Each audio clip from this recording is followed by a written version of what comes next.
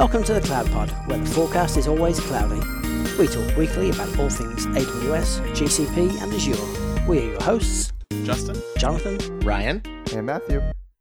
Episode 236, recorded for the week of November 15th, 2023. We now measure largest chips used to generate an LLM, or as I like to think of it, 21st century beep measuring contest. Good evening, Ryan, Jonathan, and Matt. Good evening. Hello again.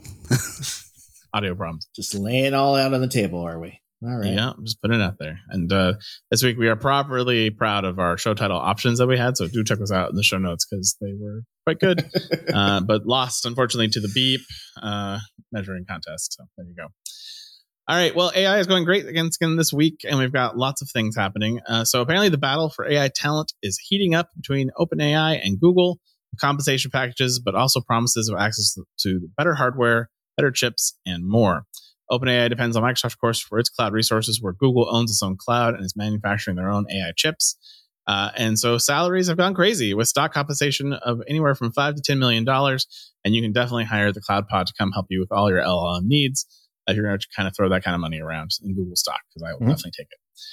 Of course, assuming that the recruits all start these things at OpenAI, that money is only valuable to you before they get bought by Microsoft and destroy all the value. So make sure if you are joining one of those, you do it soon to make sure those stocks vest prior to that happening. So yeah, so shocker, money and AI and the hype. I guess it's quite a concern, actually, that since Google bought DeepMind, they have pretty much 2/3 of the entire global AI talent at their own disposal. And so I guess this is a desperate needs, call for desperate measures kind of thing. Yeah, we got to tease them out of Google, right? So how do you get them into OpenAI? You offer them a lot of money. So, NVIDIA has unveiled a new AI chip, which will be upping the ante with AMD.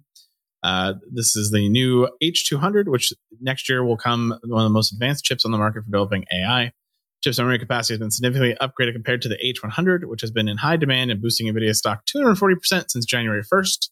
The increased memory allows LLM models powered by the H100 chips to generate results nearly twice as fast as those running on the H100s. Cloud companies should have the new chips available in the second quarter of 2024 and put those in tight competition with AMD's MI300X GPU slated for release later this year in 2023. Woo! I feel like we're seeing the speed curve of processors, and now we're just watching the same things that happened in the 90s and 2000s happen with GPUs. It's like we'll double every 18 months. That's fine, or here sooner. Are we going to get a turbo button? I want a turbo button with the LEDs on the front. I've been asking that for Azure for the last couple months. Where's the turbo button, guys? I'm wondering when I can replace my furnace at my house with just a GPU farm for the winter. I think it'd be great. Just use the exhaust of those GPUs to heat my house. It's an interesting trajectory, actually. But I think the architecture is going to change significantly. Intel is already working on analog chips, basically programmable analog chips. So once you've trained a model, you can sort of burn it onto an analog chip, and then it runs at incredibly low power when you're actually making inferences. So I think we're going to have the H200. I'm sure we'll have an H400 in a couple of years' time. But within 5 years, I think there'll be completely different architecture running this stuff. So you're telling me I'm going to burn custom silicone to my AI model, and then I'm going to have to get a cloud provider to put that in their cloud? Or is that going to be the repatriation is going to be a big thing if you get your custom AI chips back in the data center? No, I think of it more as like the FPGA of AI chips. So I think they're reusable and reprogrammable, but instead of being sort of transistor logic and binary, it will be analog signals. Because really, that's what we're simulating with all this math is just analog systems. Sometimes I forget how smart Jonathan is. Yeah, the accent doesn't give it away. It's automatically an extra 10 IQ points because of the accent alone. Smart or evil? It's one of those things. Yeah. Actually, that makes a lot of sense. The FPGA side, being able to reprogram them as your model changes, but then get less power usage, that makes a lot of sense. So that's something I hadn't thought about. Thanks, Jonathan. Yeah. I'll have conversation topics for Thanksgiving with my parents who won't care or understand what I'm talking about. Yeah, exactly. FPGAs are the future. And then what? I don't know. Yeah. All right. VentureBeat had a little bit of a survey they did on Gen AI in the enterprise, and they're calling it mostly hype. Gen AI still accounts for less than 1% of overall enterprise cloud spend. Wait until next year. Traditional AI spend, on the other hand, comprises 18% of the $400 billion cloud market. And while growth is increasing in AI, it's primarily been in traditional ML use cases. And this is largely due to concerns around privacy, copyright, and limited packaged offerings of general AI technology for the enterprise. Which, I mean, Microsoft just fixed that issue with their new 300 minimum user account OpenAI solution to add that to Office 365. So I think those enterprise packages are coming out pretty quickly. And when they become something that the lawyers finally understand, they'll rapidly get adopted by a bunch of enterprises very quickly, is my guess. Yeah, I don't see any way where this is going to not be a huge contributor to cloud spend in coming years. I'm actually more surprised that it's the traditional AI and machine learning is only 18%, but then you have to realize that, we're also an industry that's still like largely doing rented compute. So makes sense. Yeah, I think they're looking in the wrong place. I mean, it's not reached the consumer yet, I don't think, as much as maybe they thought it was going to. But when you consider things like $10 billion investments from Microsoft into OpenAI, that's an awful lot of investment into LLMs and Gen AI. So it will filter down, and that investment wasn't made with a, it wasn't a gift. Yeah. No, they expected to make money on those dollars. And they will. Multiples of returns back. Yeah. All right. Well, that is it. We are in the weeks prior to reInvent at this point. So we are starting to get the things that someone hoped to definitely get on main stage. They got their dreams shattered this week and published instead. So up first, AWS Audit Manager now supports first third-party GRC integration. For those of you in the GRC space, auditing and proving evidence of that is highly important. And so Amazon released AWS Audit a few years ago, which automatically automates the evidence collection for your AWS usage. However, large enterprises don't want to use Amazon's product for this because they have 1,000 other clouds and other on-prem things. And so they typically have third-party solutions like MetricStream Cyber GRC. And so AWS is now partnering with them to directly deliver those audit manager results into that third party, which thank goodness, because I was kind of thinking this was a walled garden that didn't make sense for a long time. So glad to see this one coming. Yeah, I'm kind of surprised it took them so long to get some sort of integration or export or stuff along those lines, because it's a nice tool. I just never saw anyone really leverage it because it's only useful here. Agreed. Amazon Bedrock now is providing you access to not only Meta's Llama 2 Chat 13B model, but also Cohere's Command Lite and Cohere Embedded English and Multilingual models. These are optimized for different use cases. The Llama 2 is for dialogue use cases, where the Cohere Command Lite and Cohere Embedded English are their flagship text generation model, is trained to follow user commands and be useful in business applications. And Embedded is a set of models trained to produce high-quality embeddings from text documents. They say it's great for semantic search, text classification, and retrieval, augmented generation, or RAG. Woo! You guys really love these things, don't you? I see the excitement. All right. Moving on. I visually shook my head in excitement, but that was all I had. Ryan auditorially did that. It really works well for a podcast medium. It definitely works well. Details. So yeah, if you want to spend a lot of money running Llama 2, you can now do that on AWS versus trying to run it on your own hardware, which would be expensive, apparently. Wasn't there like different levels of Llama 2? So like there was ones you could run locally, and that's what I thought. So the 13B model is one of the mid-size, I believe. There was one that's bigger that was really expensive to run, and then there's a smaller one that you can run like on your Apple GPUs with the M1, M2, and 3 family of processors. For those of you who don't want to deal with all those pesky models and all that and just want Amazon to give it to you as a service, Amazon Comprehend has updated it to now tell you how toxic your content is. The toxic content hopefully will not be used on the CloudPod podcast because we can be a little bit toxic at times. The system will label your data into 4 different labels, including profanity, hate speech, insults, and graphic language, and will provide you a score of how you score each of those things. So, Ryan, this is a challenge to you to see if you can write something so profane and toxic that you get 10s on all of those scores.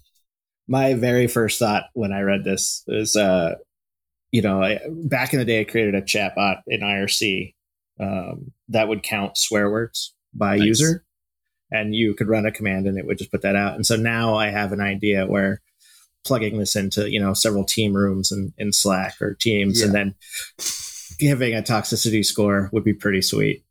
Would be pretty funny. Like, first we had to go back to IRC, I guess, from Slack, but yeah. Well, no, I mean, you can. Chatbots are, you can. I'm not going to use the same code. I thought you only had one trick, though. Just reuse the same code over and over. It's kind of interesting technology. I see use cases for it for sure, for things like filtering reviews for online merchants, things that users post that end up on other people's websites. Makes a lot of sense.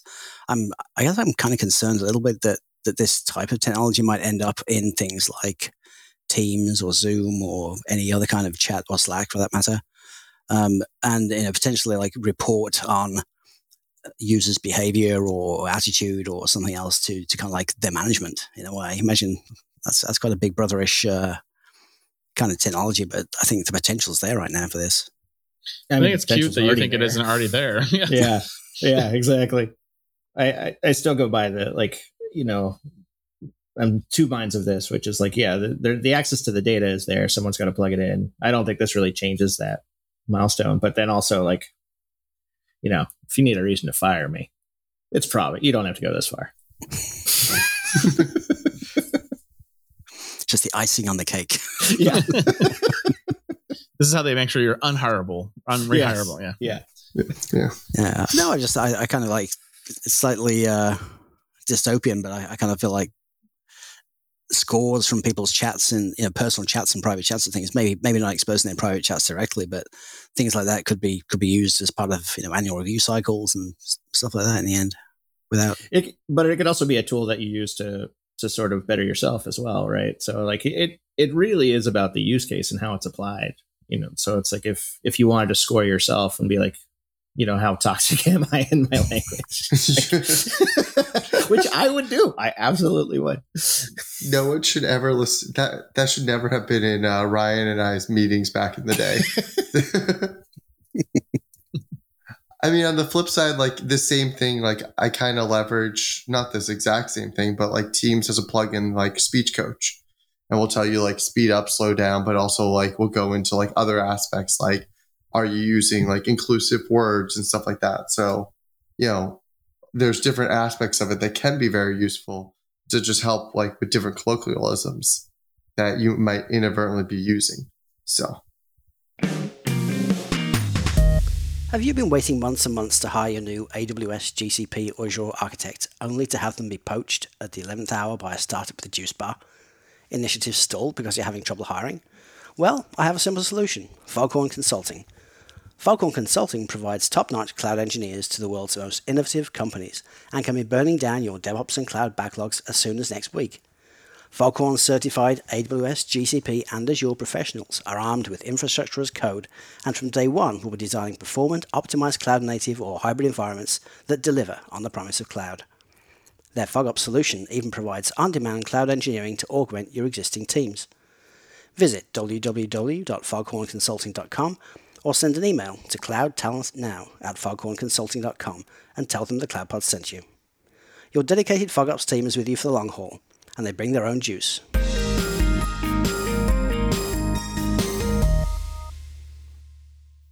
Well, for those of you who are tired of troubleshooting ETLs and moving your data around in Amazon, if you're using Aurora MySQL, you can now integrate it directly with Redshift with no ETL, or zero ETL as they call it.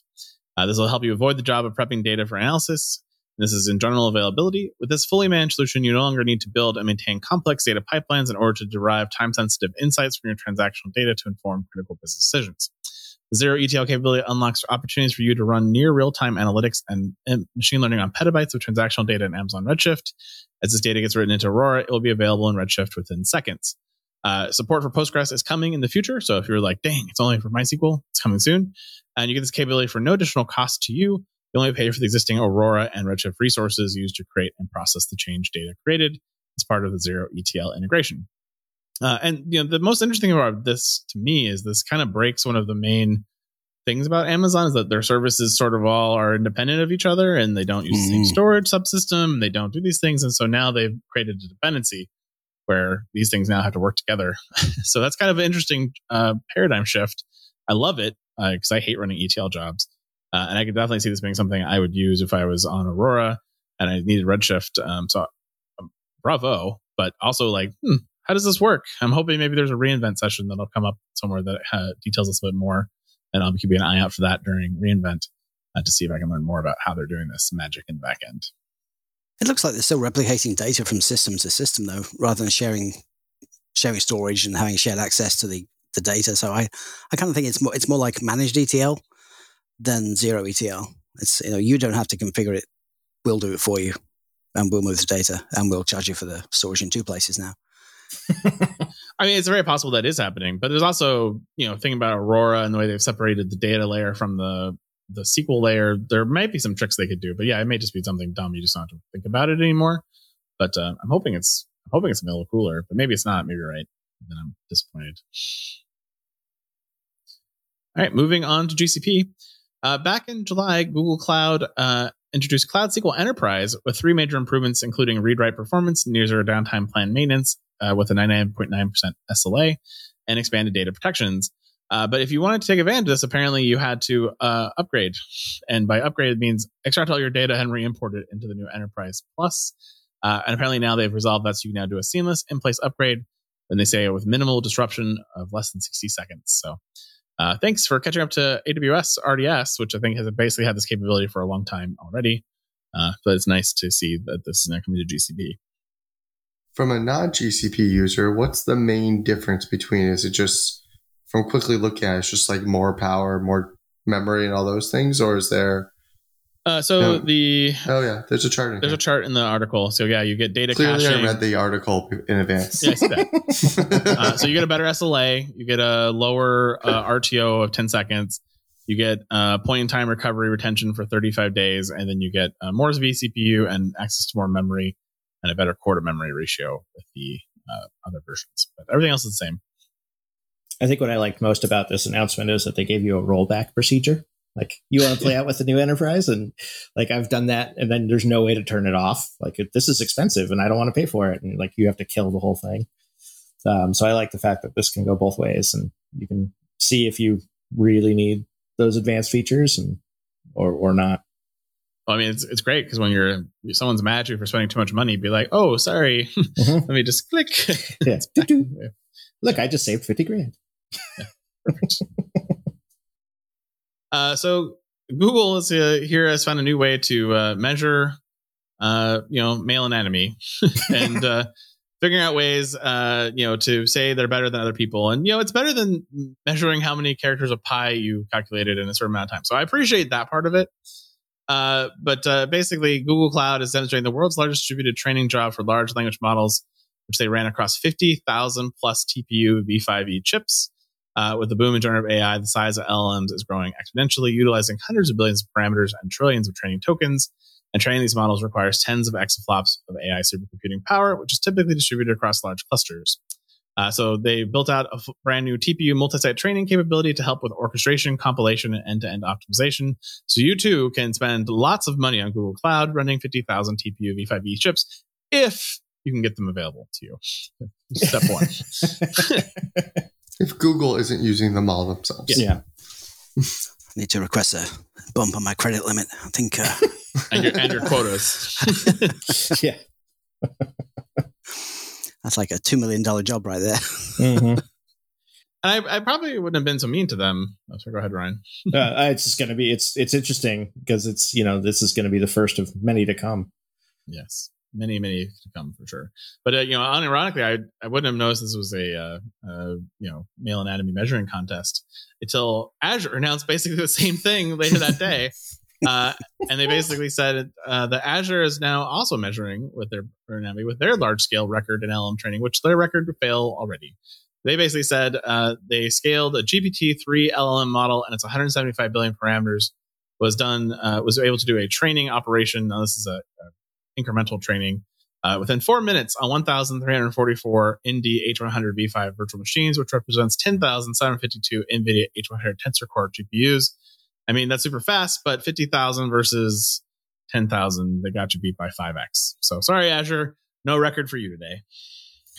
You imagine the team that worked on that and how just crestfallen they must be. Like, oh. Come on, you couldn't have put this article out yesterday? Come on. Yeah.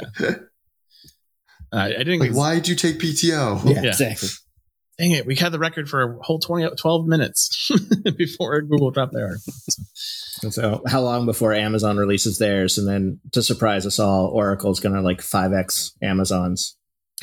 Right. With all that. By leveraging Azure's. Well, I mean, they've got all that compute that I assume is sitting idle. They signed a partnership with Google and with Azure so they can combine all the TPUs of all the different cloud providers and crush all of it. Yeah. That's how you work it. Running the fastest Oracle database in history. Mm-hmm. Okay, so I figured Oracle's business model out. They're just a layer on top of all the other hyperscalers. It's a PR machine. Which breaks everything. It's really just a tech company on top of a bunch of lawyers, but I mean that's well, that's known. We're trying to be creative. Yeah, I mean, definitely that's a good way for. I mean, they always joke about their garages, data centers, but really it's just other people's data centers. They're just building Oracle clouds inside of. Yeah, it makes total sense. Well, yeah. Well, we learned that with the Azure and Oracle outage in Australia. Mm-hmm. They all just rent one data center that has power failures. Mm-hmm. What could possibly go wrong? What can go wrong? Well, that's it for another fantastic week here in the cloud. And we'll be back with our next episode. Will be the reInvent prediction show where we will look into our fuzzy crystal balls. So enjoy. And we'll be back to a normal show after reInvent. We pause all our stuff for reInvent because they take up all the oxygen. And then we would have a 12-hour show if we tried to cover everybody, including reInvent. And so we'll keep it short in the next weeks here. But we'll be back after Thanksgiving with another show. And, Matt earlier pointed out that Microsoft Ignite's happening this week and that are we going to have the Ignite show? And I said, ha ha ha. So anything that Microsoft Ignite announces, we will cover when we get back from reInvent and our coverage of reInvent, which will be, I'll be live tweeting it. We are not doing a live stream of it this year just because I honestly just don't have the time. Yeah. But I will try to live stream it, live tweet it as we go through the process. And so we'll be back hopefully right after the show in the last keynotes with our next episode, seeing how we did on our crystal ball. So we're heading into the holiday season as well. So we'll have a kind of modified recording schedule we'll talk about back in December. But look forward to all the reInvent, and we'll see you on the other side. See you later. Bye, everybody. Bye. And that is the Week in Cloud. We'd like to thank our sponsor, Foghorn Consulting. Subscribe on iTunes or wherever you get your podcasts and tweet us your feedback at #TheCloudPod. Or join our Slack channel, go to our website, thecloudpod.net for sign-up instructions.